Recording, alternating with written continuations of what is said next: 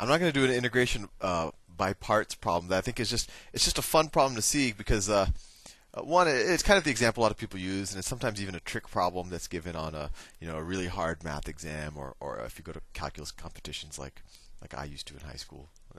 Not to make myself too. I was actually not that geeky as a high school student, but I have to admit I was a mathlete.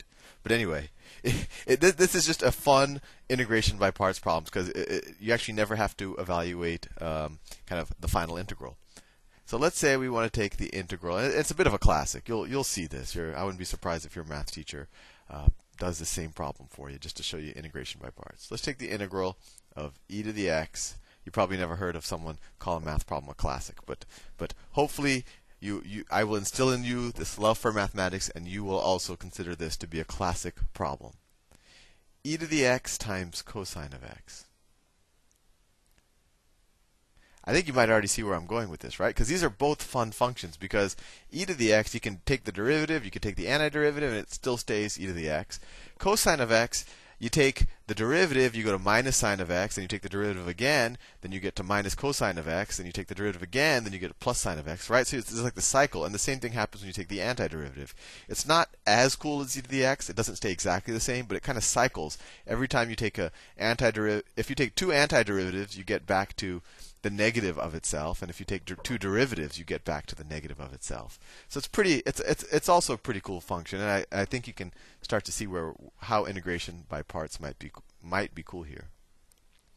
So whenever I do integration by parts, I always like to assume that this is the g prime of x, that e to the x is g prime of x, right? Because e to the x literally doesn't change. Although we could do this problem the other way. Actually, maybe I'll experiment doing it the other way. But let's assume this is g prime of x, and let's assume that this is f of x, right? This is g prime. So this is the derivative.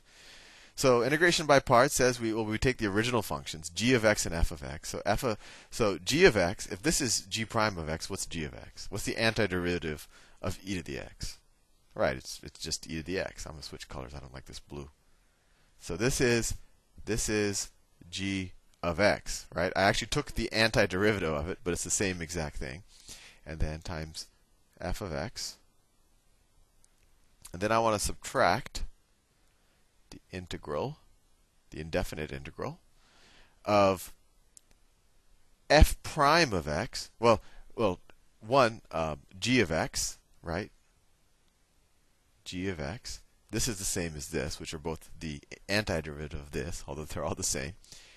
So this is g prime of x. This is g of x, sorry. And then I want to take the derivative of f of x, f prime of x. So what's the derivative of cosine of x? It's minus sine of x. So sine of x dx, and it's minus sine of x, right? So I could put the minus here, that'll make it look messy. I could put the minus here, that'll make it messy. Or I could just say put a minus here, make these minuses cancel out, and I get a plus here. So I get the integral of e to the x cosine of x dx is equal to e to the x cosine of x plus the integral of e to the x sine of x dx, right? Hopefully I haven't confused you too much. I should actually probably do some integration by parts problems without e to the x, because it's very hard to keep track of what I've done here. This is the antiderivative. This is the antiderivative, and this is also the antiderivative. This is g prime of x. This is g of x. This is g of x. So once again, I'm not clear whether we've made any progress. We've gone from e to the x cosine of x to e to the x sine of x. Let's take integration by parts again. See what happens.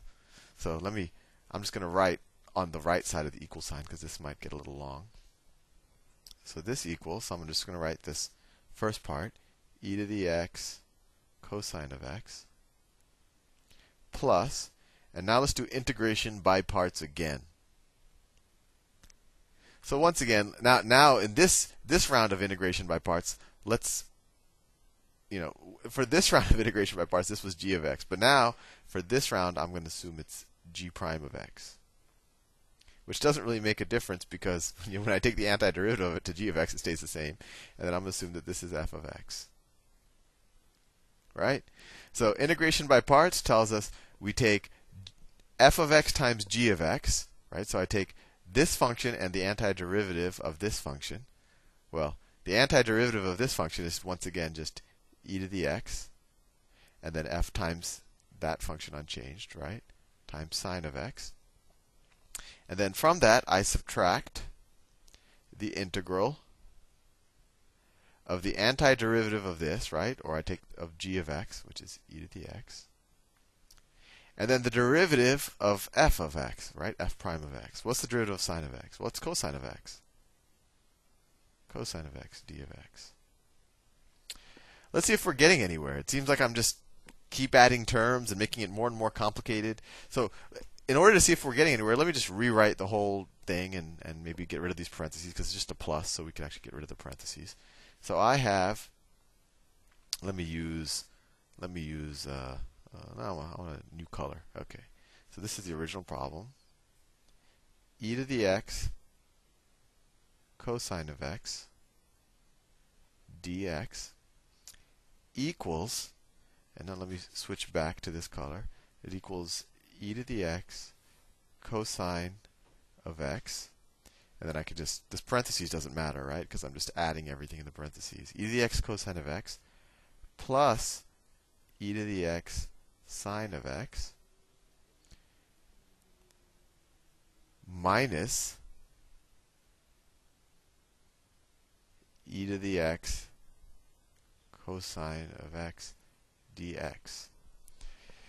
Now you might think that I arbitrarily switched colors here, but right when I rewrote this. But if you look, you might see why I actually did switch colors here.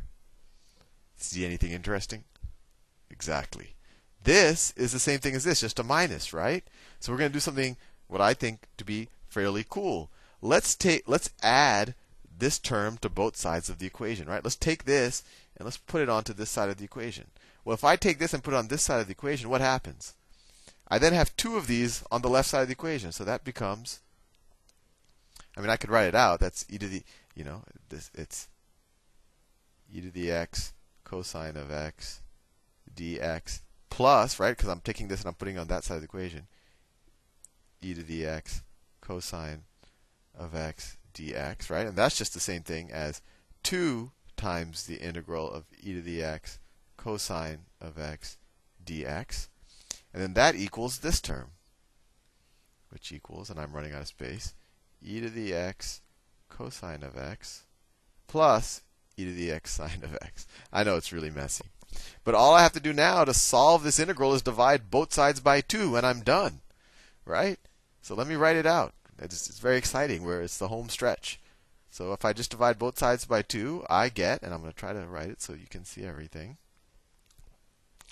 e to the x cosine of x dx equals, and on that side, I have e to the x cosine of x plus e to the x sine of x over 2. I think that's pretty neat. I think it's neat how integration by parts kind of allowed us to do this. We actually never even had to evaluate this integral. We said, oh, well, this integral is just the original problem again. And you can think about why that happened, right? Because these trig functions cycle. So we had to do integration by parts twice to kind of get back to where we were before. And then we use that to kind of just solve it without actually having to evaluate the integral. And what I also think is cool is that even if you just look at this solution, it's kind of neat, right? The antiderivative of e to the x. Oh, and I should never forget the plus c. That would have given me like -1 point on the exam. But what's kind of cool, the integral of e to the x cosine of x is this expression that's e to the x cosine of x plus e to the x sine of x divided by 2. It's the average. It's the average of e to the x cosine of x and e to the x sine of x. I think that's a pretty neat property, and you might want to graph them and play with them. But it's kind of neat. Hopefully, I have convinced you that this is a classic of a problem, and you also find it neat. And I'll see you in the next presentation.